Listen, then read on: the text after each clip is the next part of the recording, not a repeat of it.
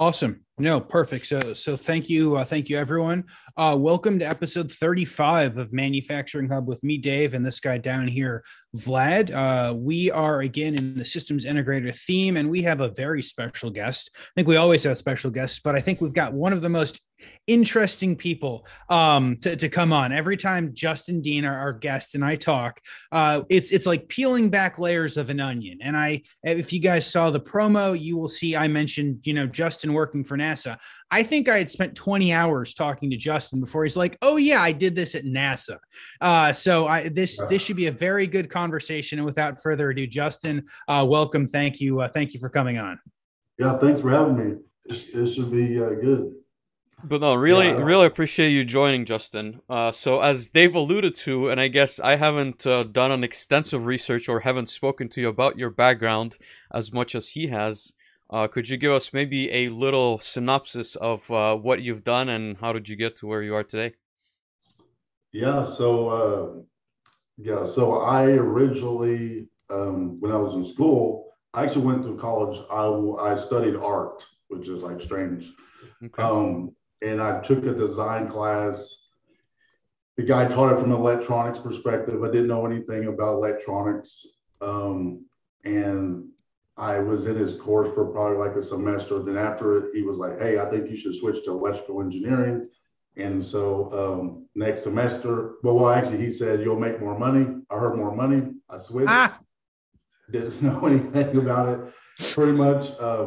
And pretty much after I switched, pretty much every job I took while I was in school, because I was on an athletic scholarship, and I took around not necessarily engineering roles specifically, but things that were going to help me after I got into the workforce, essentially, right? So yeah, I mean, pretty much I've spent the last probably, since 1999, 2000, in the everything from electrical engineering to automation to software development, pretty much anything technology.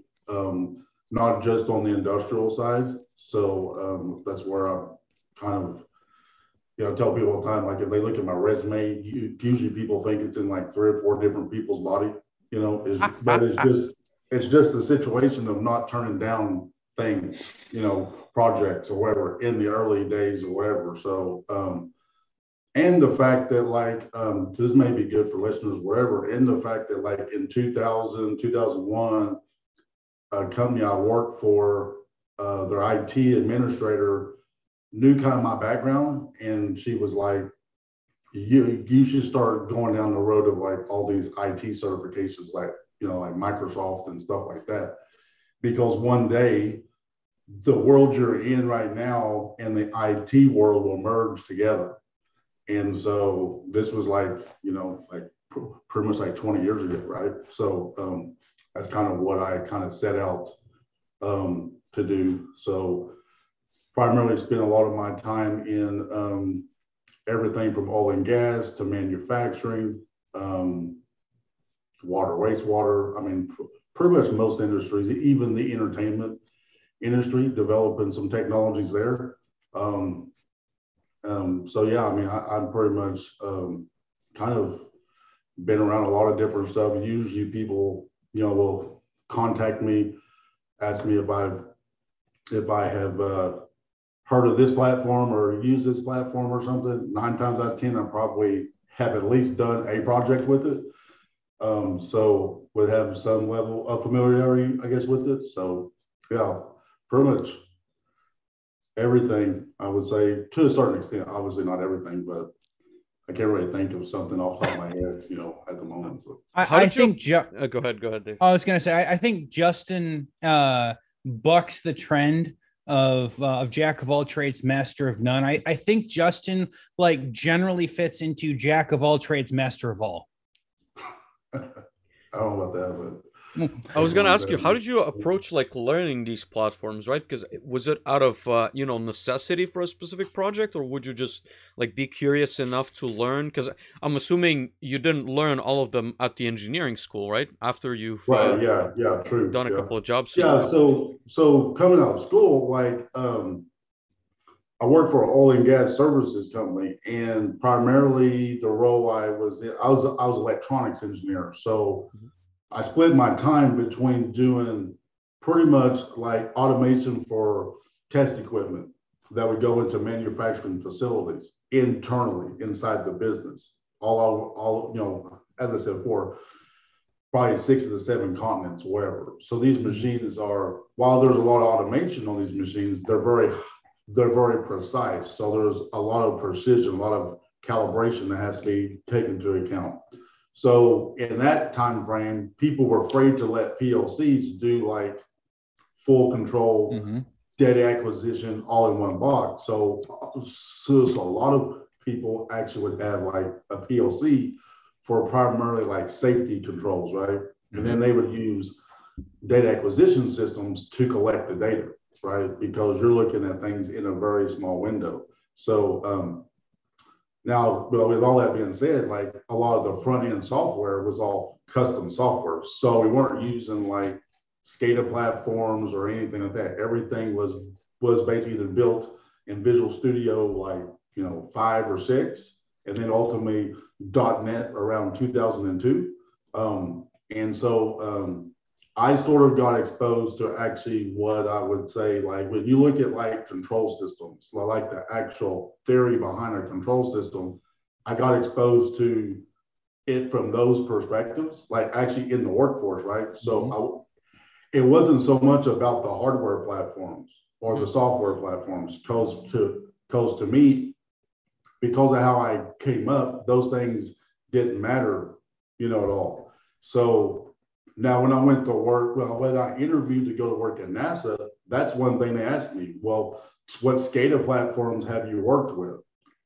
And so, so then it's like, obviously I'd worked with some, during that length of time, but the reality was like my approach was, well, we just build our own, right?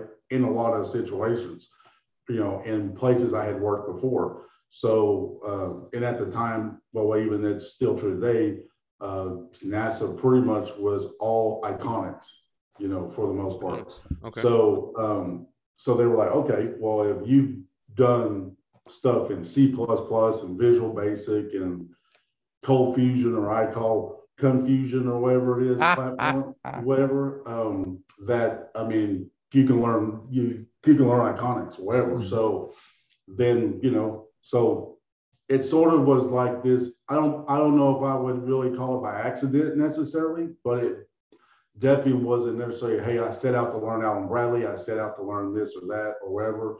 It's just those things, because I was being, at the time of, like the company I worked for initially right out of school was bad about selling a solution, buying all the hardware, shipping it, and then saying, go implement it. So you're in a situation where you're designing the system on site, you're developing the software on site, you're installing everything, you're commissioning the whole system, right? So you were thrown into situations where you were forced to have to adapt. So really, at the end of the day, you care less about the platforms and stuff of that nature. And that's just stuff that has stuck even to today. Because to me today, obviously there's different platforms and there's different experiences within those platforms. But at the same time, a PLC is a PLC. You still have to go through the same steps to get from A to Z. And the same is true for SCADA platforms. Obviously there's benefits from, say, one platform to another one based on your infrastructure that you have, but that's just kind of the way I always approached it. So it's kind of a long answer, but And along the way, I guess you made the call of starting your own systems integration company, right? And look for clients and kind of what was that process like, or what pushed you, I guess, to go that route? Yeah, I mean, I really never set out to go into business for myself.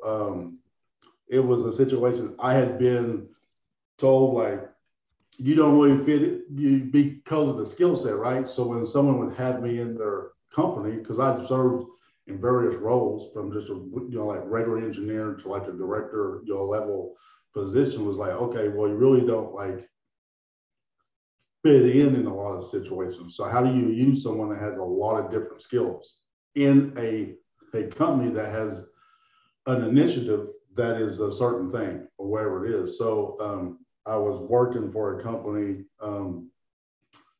and I think I was like the director of engineering and technology.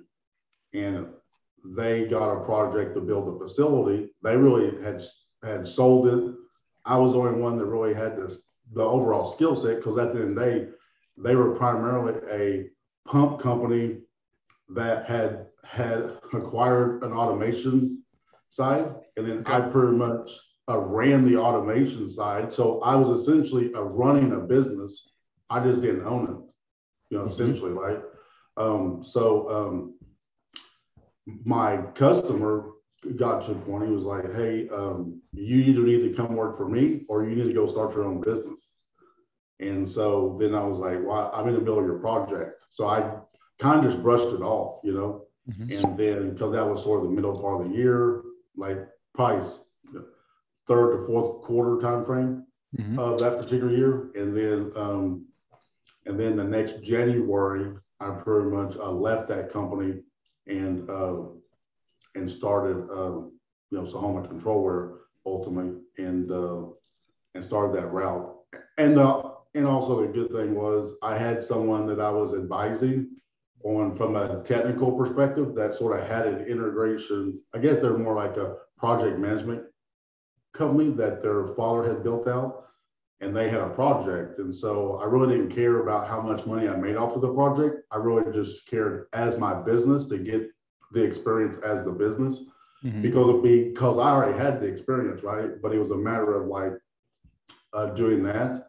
And then like pretty much the business started growing pretty well, just because, I'd spent so long in an industry where I had, like lots of contacts and stuff like that. So it's not like I'm working somewhere as an electrician and then all of a sudden decide to start an automation business where I have no contacts, So I was able to convert those,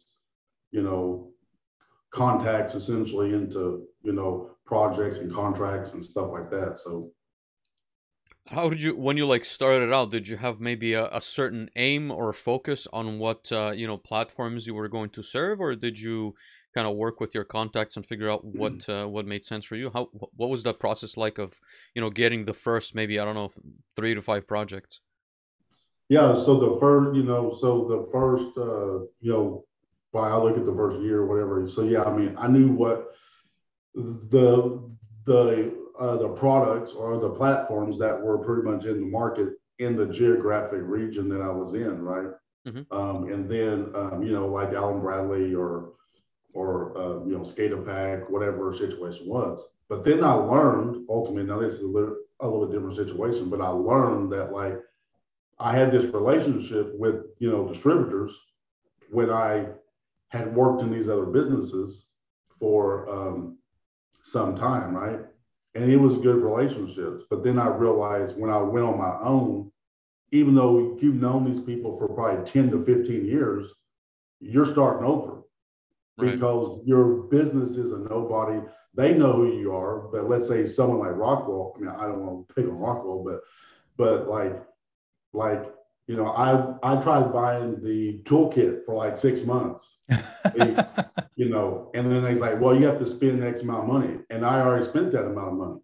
And so then I just decided early on, I started using my projects as the way to invest into the tools that I was going to need from the technology aspect. So I went out and bought like, all the programming software, all of that sort of stuff. But I used projects to fund that initially, right? So, and then wait, so did you stick to, sorry to interrupt, did you stick to Rockwell based on that experience, or did you switch tools and went No, I mean, obviously I knew what the market was, right? Okay. But I was not like stuck with Rockwell. I wasn't stuck with any manufacturer.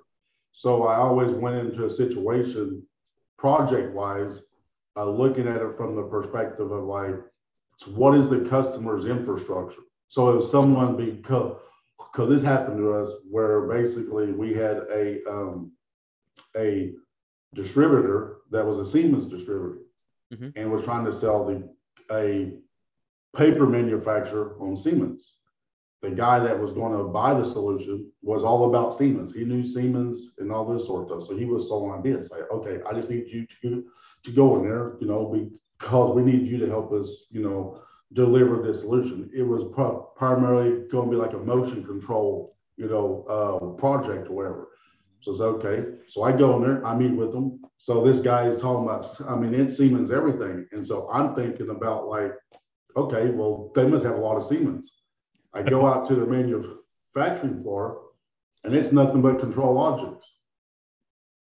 And I'm like, well, Siemens doesn't make sense. I said, because you already have like this, say one machine they got from like China or something had like some Mitsubishi PLC on it or something. I was like, it doesn't make sense for you to go from one oddball control system to another one. Well, when your entire infrastructure is ControlLogix. Everything was ControlLogix. They had the entire facility was everything Allen-Bradley. So now the distributor, he respected my, thoughts on it. He didn't really, I guess, like it necessarily, but I'm like, and so that's when he pretty much started realizing I really didn't care about the platform. It was really about what makes sense in that situation for the customer. So that's kind of been the approach. Yeah. That definitely makes sense. I would say, it's unfortunate when you force the customer to switch because of your, I guess, personal preference or knowledge. I think it should be more of the, as you described, I guess you should be willing to learn the other platform. And at the end of the day, I think if you know Rockwell or Siemens, it shouldn't be that difficult to transition from one to the other, or even a different platform. I would say obviously it's becoming a little bit more of a learning curve with other higher level languages, especially if you don't have a background like yours, going, let's say, from ladder logic to programming something in C, for example, or .NET. But I think the customer should be obviously kind of leading that that selection. But no, I think that's what a lot of, I'm sure, systems integrators face early on. And how would you, I guess, if you were to give someone some advice starting off right now, what are your thoughts on establishing those first contracts? What maybe key relationships helped you get there as a systems integrator? I would say probably even before that, I would set up the business. I would set if someone's going out on their own, they're going to start their own business. I would set up their entire. I would work on. Now, obviously, you can't set up your whole infrastructure before you start taking on clients, because maybe you need to start making money or whatever. But I would set it up in the fact that the moment I start taking on clients, I'm just rolling them into my process. I'm not having to adapt my process because I went from a small customer to now, I'm a large customer, So, but as far as establishing, relationships, I always approached, obviously the manufacturer is important and the distributor is important. So because before I started my first business, I seen where people primarily would just have the relationship with the distributor. And so that only gets them so far, pretty much. And so I looked at it okay, if I have this relationship with the distributor, and I can build also a relationship with the manufacturer, everyone can sort of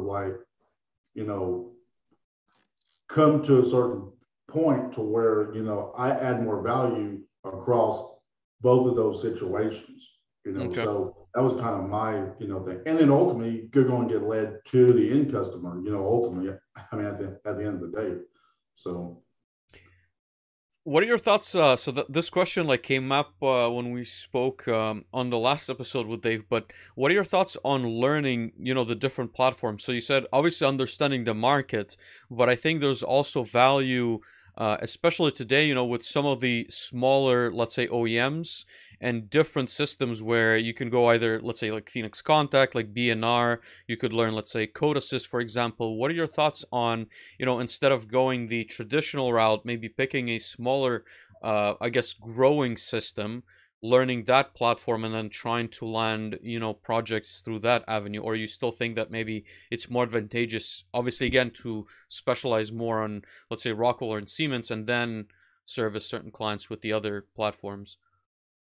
Yeah, I mean, I think like in industrial automation, people have to continue to learn something like pretty much on a daily basis. Maybe not daily, but pretty often you're always having to like learn something new, whether it is a different PLC or whatever. Because I personally feel like when you look at engineers or you look at people that, like if you look at the automation engineer, like the automation engineer has to know a lot of different disciplines, pretty much. So they've got to know, some mechanical, some hydraulics, some pneumatics, obviously controls, some software, put into sort of concepts, whatever. So I think the skill set, because the skill set has to be pretty much so diverse, to a certain extent, that there's always this thing of having to learn different things. And then if you're in a learning state constantly, then when something new comes along, it's really not that big a deal to adapt to it, to learn it.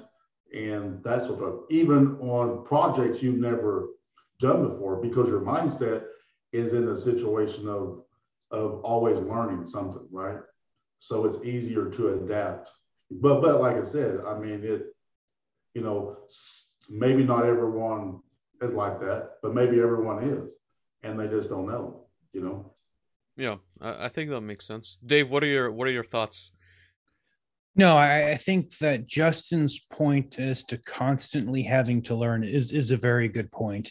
And I would say if you look at Justin's very broad career path as an example, it's he's had to learn or had the opportunity foisted upon him to learn many things and has continued to succeed in those. And I would say that that's probably the most important skill set in this industry and probably every industry if you want to continue to stay at the top of your profession and continue to find opportunities, is be willing and interested to learn both on company time for projects and, because you're interested and you want to go, build a demo wall like you see behind you, Vlad.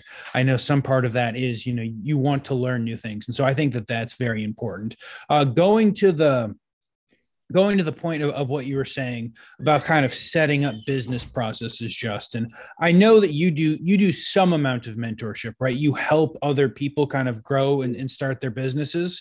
That was a very interesting theme that we talked about last episode. Would you mind kind of sharing as to how you have become either the unofficial or maybe more official mentor to many people in their businesses? I just, obviously over time, going back a few years, obviously, people, like Zach Scriven and Walker Reynolds sort of got the exposure towards myself by throwing my name and everything, or not, I don't say everything, but in certain times or whatever. So obviously that got, some exposure. So by naturally people, inbox you about technical questions, say, hey, I'm going to start this business and like stuff like that. And I've been, so when I started like Sahoma, that like, it was like, I didn't have like a coach. I didn't have someone I was like, so everything was what I would consider learn the hard way.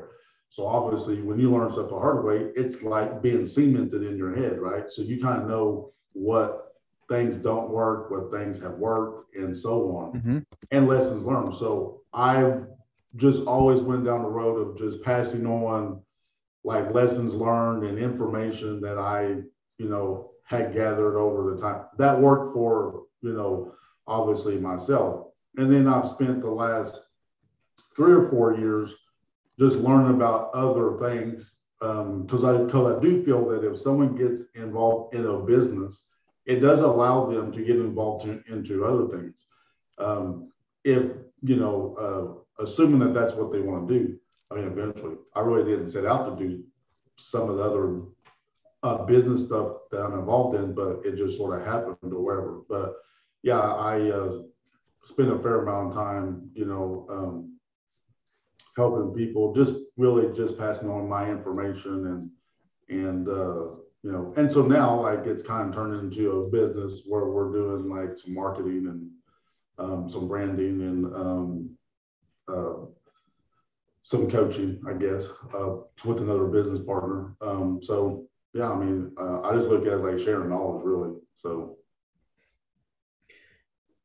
I want to shift a little bit and talk about some of the technologies that you see like coming up, and get your maybe insights on where you see the manufacturing industry going, because I think there's this like somewhat of a shift, I would say, happening, and you can label it with many different words that we all know that are thrown around, but where do you think we're headed in the next, again, I want to say 5 years, but I think it's going to be more of a decade? Do you see like manufacturing automation like fundamentally changing, or you see just maybe more of the same with slight changes and improvements?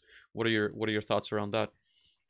I think you'll drastically see a change in like the advancements that's starting to happen right now. There's a few people doing these things, right? Well, whether it's on the IoT side or if it's in the whole digital transformation or whatever side. I do see like automation sort of like continually to transform, and which means the job roles that sort of either support the automation task or just the manufacturing task are going to ultimately change. In what way? I think you're going to have more. I think you're going to probably have less operators, and you're going to have more people looking at like information, like trying to make decisions, because you're going to have, because obviously with COVID and everything that's happened, a lot of manufacturers probably felt like their business, because now I've got automation in my manufacturing plant, but I have also a bunch of people in the plant. And then when COVID shut down basically most of the world, it's like their business sort of like came to a screeching halt to a certain degree, right? So then in that situation, I think on the manufacturing side, they've learned that like they don't want to ever let those things happen again, right? So they need, their business has to continue to move on, even if like COVID happens again or there's a whole different situation, which I'm sure there will be in the future. So I think by leveraging all of these different technologies, they're going to, try to put themselves in positions to where they don't get, like stopped or shut down, And I think the ones that don't, pretty much, I mean, like they may be around, they may not be around, but there's a high probability that those manufacturers will go away, or the integrators that approach things from that certain aspect will probably go away. And because you now have a new flavor of automation that's sort of taken form. Because if you look at it, you have like a automation stack, and then you have a technology stack. They're essentially, those worlds are essentially merging together, right? So where the value of having guys that understand the full stack can also add value over here in the automation stack, and vice versa, probably to a certain extent. So I think that's what you're really going to see outside the sort of obvious trying to collect data and know where things are at within, a few minutes or, something like that. So as far as from a manufacturing aspect is. So Justin, I was going to say, Justin, do you think that we're going to have less operators because it makes sense to automate some of those systems? Or do you think we're going to have less operators because it's very difficult to get and train and keep operators, and it's going to force many facilities to move away from as many manual tasks? I don't think you're going to get rid of probably the number of people necessarily. I think their jobs are going to transform. Because like if you look at like operator eight, they do tasks that essentially you could leverage like machine learning for. Some of them, to some level, not everything, but there are certain things that could assist that individual. So now they know that guy or gal's job now changes a little bit, toward now they're being given options to like, hey, what do I want to do here, and so on. So they're still going to be, I think, involved in the process. I just think that the skill sets will have to change a little bit. You know, so it's going to be less physical and I guess more decision making, as you were kind of alluding to. I personally think I think there's going to be, now, how do you get there?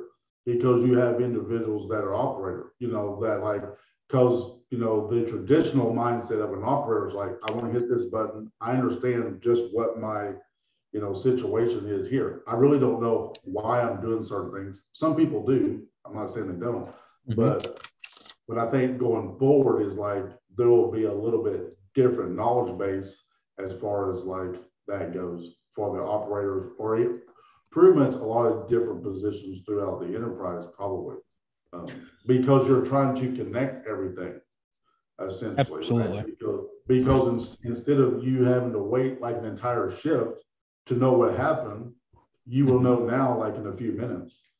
Right? Absolutely. So in order to make that happen, the job skill sets have to obviously change, because your systems have to change at the end of the day. So, this, Dave, if you don't mind me throwing in the next question, I'm very curious on the thought, and there was an article, I think it was about Tesla last year, where they brought in so much automation into their facility, obviously for trying to automate some of the manual tasks, but because it required so much, I would say, like skilled personnel, which as of right now we're lacking in most US facilities. I'm wondering if there's a risk where, again, because they see that the pandemic, required them to adapt, like we bring in so much automation that it becomes increasingly difficult to keep operations at a certain point, and you see some kind of like a correction, in these facilities. I'm wondering, like, if you see, again, like similar risks that may occur, or you think that we can just kind of automate and it should be no problem whatsoever. Yeah, I mean, I think automating, in that like situation, I think you have to have a balance. Right? It's not like, hey, I want to implement so much automation that everybody has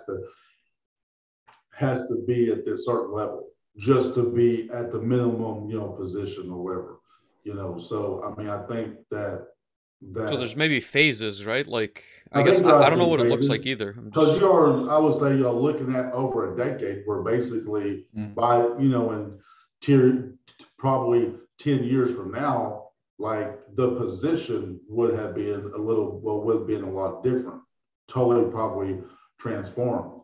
To what point, we probably don't know yet.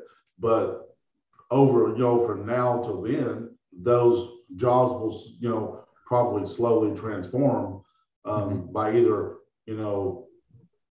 these individuals being forced to learn a new task or new skill or whatever it is. And then by the time a decade sort of happens, where basically, now they have a completely different thing.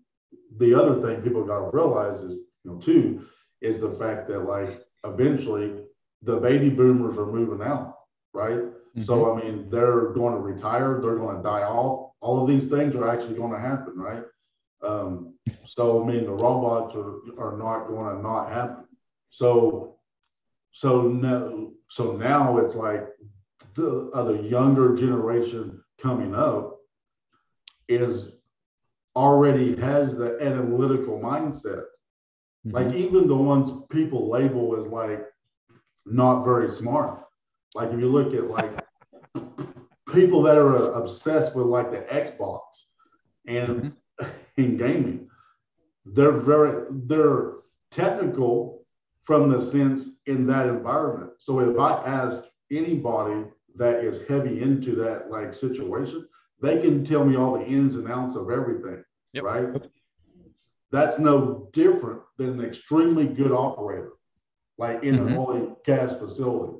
So to me, companies should be, I guess, looking at the skill sets of this generation coming up and being like, okay, how can I leverage these individuals? Because ultimately, like, my other folks are going to go away at some point. So, Absolutely. So my knowledge base goes away, So, I mean, I personally think that's where you'll see like people get forced into going into like mixed, where basically the SCADA system, it may change on how basically information is presented to the operator or whoever is in that role, based on who's coming up as well, right? So, I mean, you might get into the mixed reality and all of that sort of stuff because those individuals are growing up in a time frame that they know so much from that perspective. Dave, you had a question before I interrupted you earlier, but I completely agree with Justin. I think it's going to be very different, I guess, for the people coming up. Because again, I think we talked about this with some of our other guests. But at 2 years old, you're pretty much holding a tablet in your hands, and some of the games, not to get into a lot of those details, but even Minecraft, I think, has a full simulator on circuits and the logic that you couldn't get out of like an electrical engineer, coming out of university sometimes. So there's certain or a lot of pluses in many of those, I would say, like educational games too. No, absolutely. And I was going to say, I agree with what Justin is saying. And I think that we've certainly seen a lot of that shift of technology away from every process as a manual process, right? So I've worked with customers in the past that, they make something, they have to heat treat the something, and then it has to get painted. Maybe it has to get quenched. Maybe it has to get serialized in their, our steps. And, in the past, it would be we put this thing together and, we weld the pieces together and then we put it in a pallet on a pallet. The pallet gets forked over to the furnace. And if it's a belt furnace, then there's a person that sits there and just loads it all day. And when they're done, another person comes and brings another pallet, and then it falls at the end, maybe into a quench tank, maybe on into another basket. And then another person comes with the fork to take it to the next step. And so we've certainly seen those go into more assembly line style processes where, the thing gets made and then it goes on the belt, and, the belt furnace takes it through the process and it quenches and it comes up and it gets painted and serialized and all of those things. So I think to agree with what Justin was saying, we've certainly seen a shift towards that. And I think that we will continue to see the shift of being able to collect more data and turning those into, longer series of combined tasks, which will allow us to make more product with less physical labor in between every single one of those tasks. No, perfect. So I think this is a good time. So Justin, every time we get to talk about our sponsor, I get to go ahead and ask Vlad to give us his strange laugh, which is now our key for the sponsorship. So Vlad, can you give us the strange laugh and we'll talk about Phoenix Contact? See, isn't it so awkward, Justin? But no. So we're very happy to continue the sponsorship for the theme with Phoenix Contact. And we kind of have breaking news. They told us we could. Well, they didn't tell us we had to stop saying this, so we're going to continue to talk about it. So everyone knows the PLC Next, right? So it's been all over everywhere. Vlad will hold up his PLC Next starter kit, which is impossible to get. But they also have the PLC Next Edge Gateway. So the Edge Gateway is downloaded through the PLC Next app store onto the PLC Next, and it's a state-of-the-art IIoT and edge computing solution designed for data collection in the most demanding environments. Whether you have a small machine or an entire manufacturing floor, the PLC Next Edge Gateway leverages its advanced industrial design and programming openness to collect data from any device or sensor and send it directly to the cloud service of your choice. They say any data, any cloud. And so there are a bunch of advantages towards that, the data to the cloud, the IIoT, which is a little bit kind of where this conversation was going. No programming required, cybersecurity ready, compatible gateway CPU products and required accessories, compatible IO products, which is what Vlad was holding up, and compatible network and communication products. And we have a URL for you guys to take a look at. I don't think it's been posted anywhere that is not the show. And it would make Ira very happy if we go and broke the Phoenix Contact website. So if you guys want to go ahead and hammer that URL, the phoenixcontact.com/US-edge gateway. If you're listening and don't want to check the show notes, you guys can go ahead and do that. And so I think that this is very interesting, and it kind of alludes to what I think is the next part of the conversation. So Justin, you said at the beginning of your career, you were designing all of these systems and they had a PLC to kind of run the process. And that PLC was just for safety and control. And then there was another data acquisition system kind of living above that. What do you see in the future? Do you see, potentially having a bunch of IIoT style solutions where we have, be it Raspberry Pis, be it PLC Next, something like that, sitting there kind of collecting data and sending it somewhere? Or do you think that all of kind of this next generation of data solutions will be completely integrated into the PLCs that live on the plant floor? Yeah, I think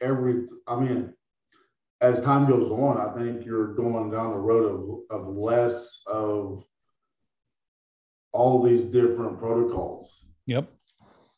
To kind of a standard, protocol, like something like MQTT or something. It may be that, it may be something else that comes out later or whatever. But I do think the whole publishing data will definitely be the standard into the future. This is why when I talk to just talk to different companies or primarily if it's been integrators, whatever, because I do work with other integrators, other end customers, and that's essentially to me these things are going to change, right? So you still have integrators that are stuck in this whole industry 2.0, 3.0 time frame. I don't say 2.0, but really 3.0, I guess.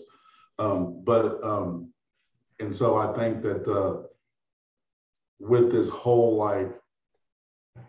industry 4.0 whole concept of the implementation of IoT and machine learning and all of these different things that people are trying to do at the enterprise level anyway. Yep. Right. But it all starts around where do you get the data from? Where do you point the data to? Yep. And so on. Right. So I think that you're going to have that the industry of industrial automation is going to shift to something similar to the actual software development industry. Yeah.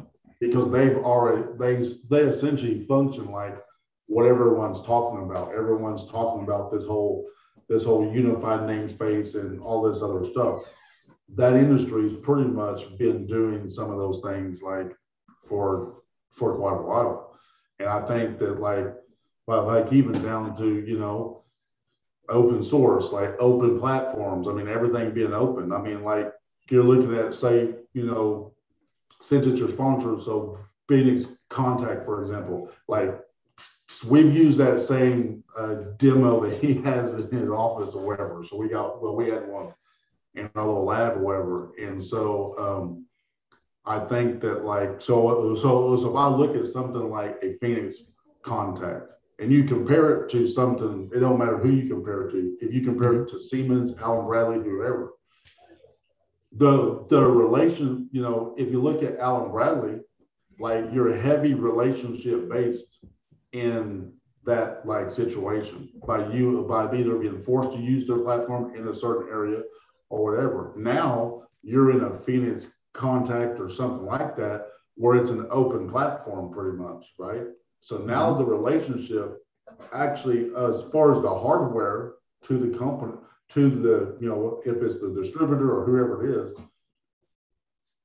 really becomes I mean, less important, because if you get mad at if customer A gets mad at whoever that's also on a CodeAssist platform and goes to Phoenix Contact, there's a lot that they can reuse. They're not having to now say, okay, well, now I got to now have a project where I have to have someone basically replicate, this platform over here, right? So I think, because of the evolution of CodeAssist and stuff like that, you're going to start to see where the hardware really becomes, I'll say, less important, overall, because you can go to a lot of the different places, probably not everywhere, obviously, but I mean, you have a lot of options as a customer now. It's interesting that you mentioned that as an example. I've never thought about it, but the migration projects really are, I would say, challenging, right? Like even going from, let's say, like Rockwell to Siemens or vice versa, or to a different platform, it's a lot of engineering effort and ultimately dollars spent just to, because there is no tool that allows you to just like take this program, put it in the tool, and then it, spits out the other program on the other side. There's really no way to do it easily. So let me ask you, Justin. So I would love to get to what you're describing, right? But I feel that that's like very utopian, right? That's almost like if we were to sit down today, that would be the utopia automation that we write about, in 20 years. What do you think that we need to do, as a community, or what needs to happen to get to the point where we could, in theory, swap out, hardware? Or maybe we get into a supply chain issue like we're in now, and instead of having to rebuild something in a Siemens product that you can do, or in a Rockwell product that you can find from the opposites, we can generally swap it in and keep it ready to go. What do you think would have to happen to get to that point? I think that the people that really, so if you look at the customer, obviously the end customers is the people buying the solution, the people buying and owning ultimately the solutions. So it's more of along the lines of like educating them on that, right? And it's also about like not only educating them on that, but it's like presenting to them, how to sort of make them more efficient. Right? Because like if you're talking about, because honestly, like if you're talking about someone right now that has like Siemens or Allen Bradley going to whether it's Wago, Phoenix Contact, whoever, it's obviously there's a transition path, right? And that may be a major project to do a conversion or something. So you're going to have that issue. I mean, regardless, that situation. What I'm saying is if I have a platform that is already in CodeAssist, because we actually had this like situation, company wants it in, they're like, can we swap it out for this piece of hardware because it's available right now? And my other one, it went out, right? So you can essentially do that because because CodeAssist is essentially like becoming a standard, just like MQTT is in the communication side. The other value in that open platform is the fact that, like, if I do have to talk to these odd protocols, or as it thinks it's odd, I'm not saying a Modbus or any of those things are odd, but in those situations, that those things might be already available. So now you can take almost any CodeAssist driven PLC and communicate so many different protocols, right now. So you could do this transition in a different way than you probably would have done these things before. What are your thoughts on, controls being migrated to the cloud? And the reason why I ask is I've had this conversation with a couple of people. I know that it's certainly a challenge, but everyone seems to talk about, I would say, like the value of data. But I'm still curious, are controls going to fundamentally change? Or do you think, again, I think going from a PLC that runs like one software or the other isn't going to necessarily change how we do controls, right? Maybe the programming is different between again, doing it in ladder logic on a Siemens or Rockwell versus like Codesys, like sure, it's going to open up some like different hardware, but if you go into the cloud, I think there's going to be very different opportunities. But obviously, with the challenges of your network, your latencies, and whatnot. What are your thoughts around there?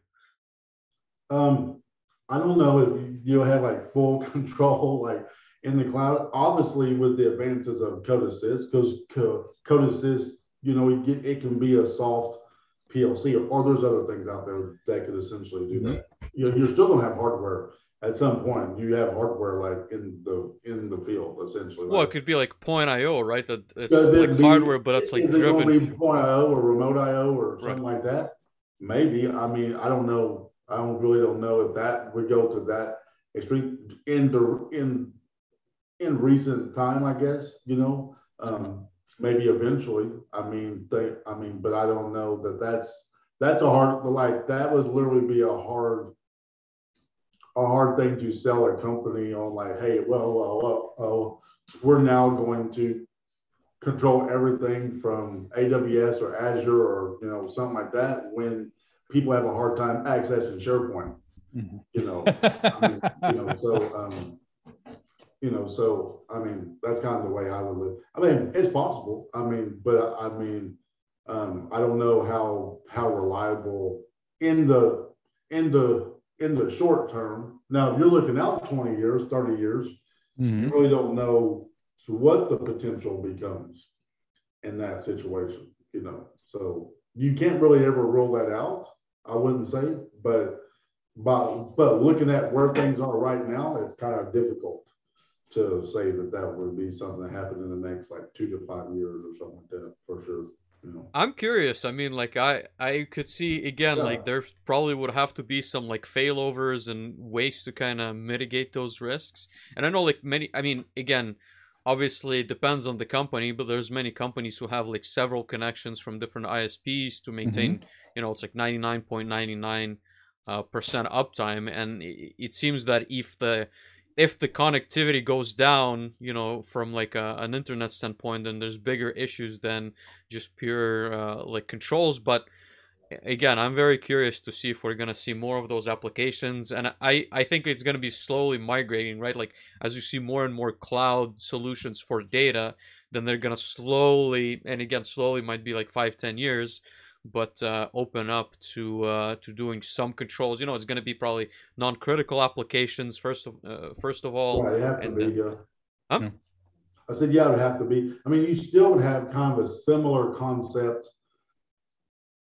for high reliability or for like high availability or fault tolerant systems. That's where all of these different, other technologies will probably be leveraged a whole lot more than they already are, like Kubernetes and things like that, where you're able to do, some of those things. But like I said, it's, and like you were saying, I think maybe something phased in small things over time, because it would be a hard thing to convince someone, unless they're just crazy, insane, whatever, to do it like right now. So they probably would lose their job if they actually decided to do something like that. I think that's a valid point, Justin. And so I'm going to make an ask, probably not to Justin, but to anyone listening. If you know someone who is working and or actively installing cloud only based or mostly cloud control systems, please reach out. Like we'd love to have a conversation with them and get them on the show. I think everyone would love to know about their experiences. We certainly have this conversation a lot. I think I am more on the Justin side of maybe in our lifetimes we see something like that, but in middle America, in most parts of the world, I don't think internet connectivity is good enough, if it exists, to consider running something along the lines of being willing to control applications without just online.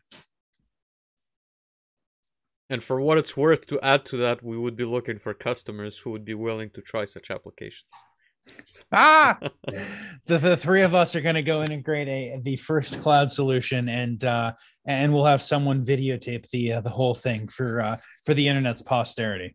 I mean, I can tell you that there's major like innovation hubs for many companies that are looking at such solutions. Like it might not Mhm. be like full, cloud control, but certainly in non-critical applications, they are testing out again what's the uptime, what's the reliability, what are the benefits. Because I think again, what maybe is the missing component, it's not just the cloud, right? But like Mhm. even AWS and Azure have so many different tools that can be used to like optimize a process.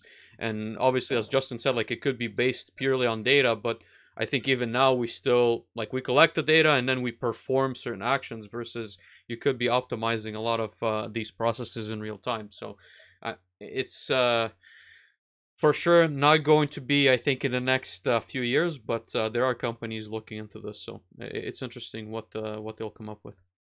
No, no, I absolutely, I agree. I think that it makes sense for many companies to push their data into the cloud to be able to use all of the tools that exist on all of the cloud platforms. Hmm. Um, I find more companies than not don't have good, data visualization on Right. what's going on within their process, and for many of them, the concept of talking about we're going to take a relatively unconnected facility and control everything from the internet is I would literally watch people's brains melt out of their noses if we were to do that. So, but no, I think that that is interesting. But if anyone is doing that or is working in one of these groups, as Vlad mentioned, who would be willing to kind of share their thoughts, what they're doing, maybe some conclusions, we would love to have that conversation. With those folks. But no, perfect. So, a couple of questions for Justin as we have again reached the hour and have to wrap up. Justin, I like to joke that this is our hashtag not sponsored Audible ad, where I ask you what if you've got a couple of book recommendations, and Fladden goes and downloads it and he'll listen to it as he sleeps to try to get it via osmosis. But do you have a book or book recommendation or two for us?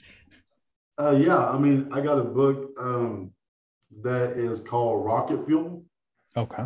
It's kind of about kind of guess the guy kind of walks you through how to like kind of launch yourself forward in life, regardless of like setbacks or negativities or impacted your like situations or whatever. The guy goes by C Rock. I can't pronounce his last name, but actually I have his book like right here. So I don't know Okay. if okay. Oh, So I'm not gonna attempt to pronounce his last name, but we'll have a yeah, link to the book right. Yeah, somewhere. it's a pretty decent book. The guy sent me this book because he went live on Instagram and Yeah. somehow I got pulled in and up on his Ah, live. So we had like a conversation.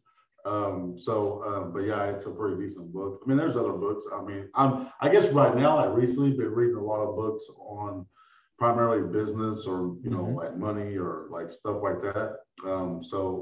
Yeah, that's Can you one recommend that, anything in that domain also? um, yeah, I mean, there's, this is primarily the one. Well, I mean, this is kind of like you could relate it to kind of a business Okay. ish book. So this really for either people that want to be a high performer or people that are already high performers, like they're wanting to get to like what they may feel is what their potential is. Obviously, there's books out there if people are trying to sort of expand their situation. Grant Cardone has like several books and stuff like that that are pretty decent or whatever. But I think, well, I guess what I noticed is there's not a whole lot of books on like automation, but like there's not a whole lot of books out there like on the technical side. So you're Yep. having to go track this stuff down on Google and stuff like that. But there's another book I have that I've had for a long time that I'll read every once in a while called Slaying the Dragon. It's a book by a guy named Michael Johnson, who was a former, I guess, Olympic sprinter. It's a really good book about, um, like a drive and things of that nature. So, I mean, Hmm. I think it's a very good book. So, it's not a business book or nothing like that. But definitely people could relate maybe some of these things to Yep. business or their jobs or their life or whatever. So, it's a pretty good Who's it book. by, Justin? Sorry. Michael Johnson. Okay. I got you. I got it. Yeah. No, interesting. And then to that point, if anyone is looking for some automation books, former guest of the show and friend of the show, he's not in the comments at the moment, otherwise we'd embarrass him. Frank Lamb has written 3 or 4 books, much on the technical side, and he says he's working on his 4th or 5th, and he's claiming it's his last, Justin, book specifically devoted to troubleshooting. But anyone who watches Frank do everything he does, I'm not sure he'll ever be done writing and publishing books. But no, thank you. Those are 2 very interesting recommendations. We'll have to check them out. Thank you for that, Justin. And then last question from my side is, who should reach out to you? Yeah, I mean, people, if there's situations, projects where I can add value, my situation can add value. Pretty much I work with other integrators, other end users, whether they're manufacturers, energy companies.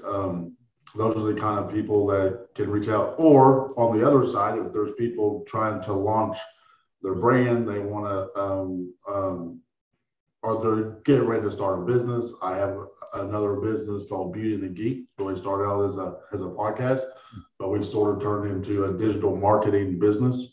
And I'm trying to take also these sort of industry 4.0 concepts into that space, because I feel like the business process side, like when you deal with like CRMs and like learning management systems and all these things that end up being in organizations, you could approach the data from the same standpoint.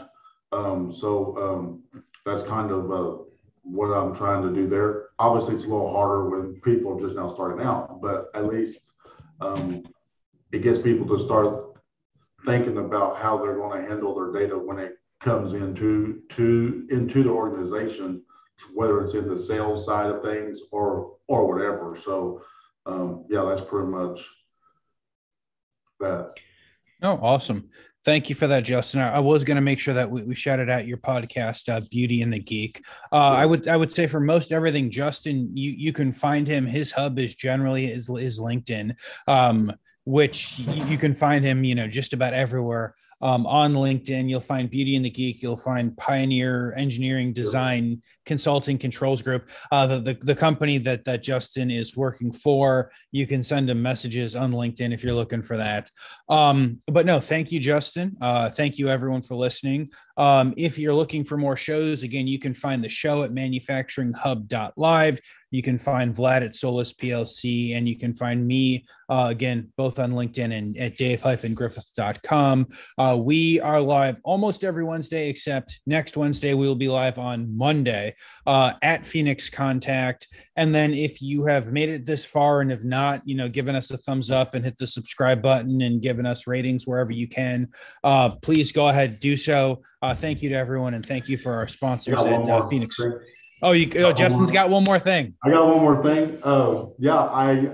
We recently, for anyone that's out there on Clubhouse or anything like that, we've got a Industry 4.0 Digital Truth Room on Fridays around noon Central Time. Pretty much during most people's like lunch hour and stuff, but we'll discuss like different topics. We started last week. We'll probably just do it like once a week on Fridays. It's part of this other group called the Boss Mindset, which is primarily a business-driven room, but I decided to sort of create a room around, just pretty much around this whole Industry 4.0. I know there's other Industry 4.0 clubs and rooms on Clubhouse. This may capture a little bit different audience, maybe some people that are on LinkedIn that normally are in sort of the circle, or other people. So pretty much anyone can sort of come in to the conversation, because there's things probably people are curious on that about what's going on in just technology that impacts sort of the whole Industry 4.0. So just thought I'd throw that out there. Absolutely. I spoke to Sean about that today, actually, Justin. I guess like my ask would be like, how do people find this link, or how do people, I guess, connect with you on Clubhouse? Is there some kind of an event that they can kind of register to, or so we'll probably put something out. Like I thought he'd put something out, but if not, I'll put something out for people to and I can get you guys a link, and you guys can share it or whatever you want to do there. To Awesome. to that room. It'll be a recurring room, but we have to schedule it every week or whatever it is, because Clubhouse doesn't have some sort of like just way, as far as my knowledge, on how to just do a auto scheduled room forever, or whatever. So, but yeah, that's that. I can get you guys that. Awesome. Thank you, Justin. Thank you to Justin again. Thank you to everyone else. We will have Clubhouse links everywhere that we can. And again, thank you to Phoenix Contact. As I was saying, we'll see everyone Monday. Thanks, everyone. Take care. Thanks.